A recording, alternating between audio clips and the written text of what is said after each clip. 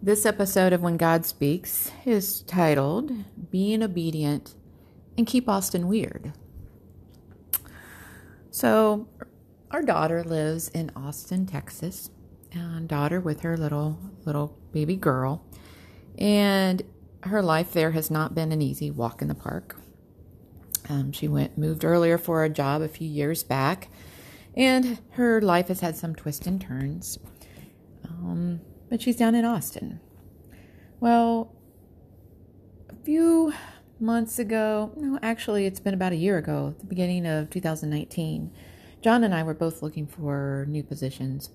I was looking within my current company, and he was looking for someplace south, someplace to warmer weather. And it's like, I was praying and praying that he would find something that would take us out of this beautiful Ohio, that's with sarcasm, beautiful Ohio weather, and move us down south, closer to Becky or closer to Florida or somewhere south.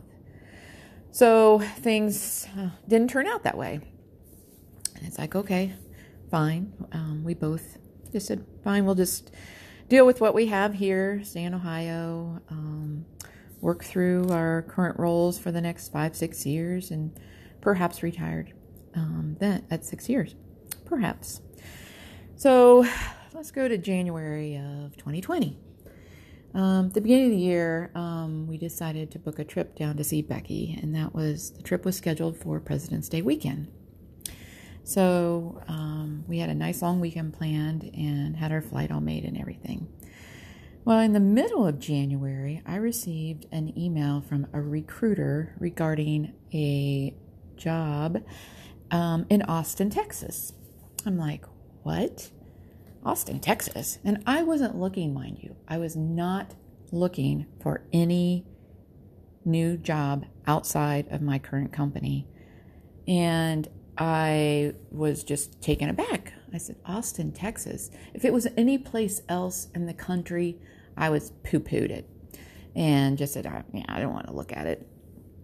So I talked to the recruiter, again, in the middle of January, and he gave me the name of the company, and I looked it up, and the company, the corporate office, was just 30 minutes from where our daughter lives.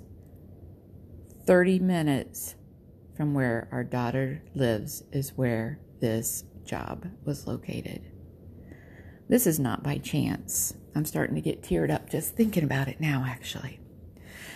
So I'm not going to tell you the whole story right now because there's a lot in this journey. So I'm like, John, we're supposed to go to Austin, Texas. I think God wants us to go be with Becky.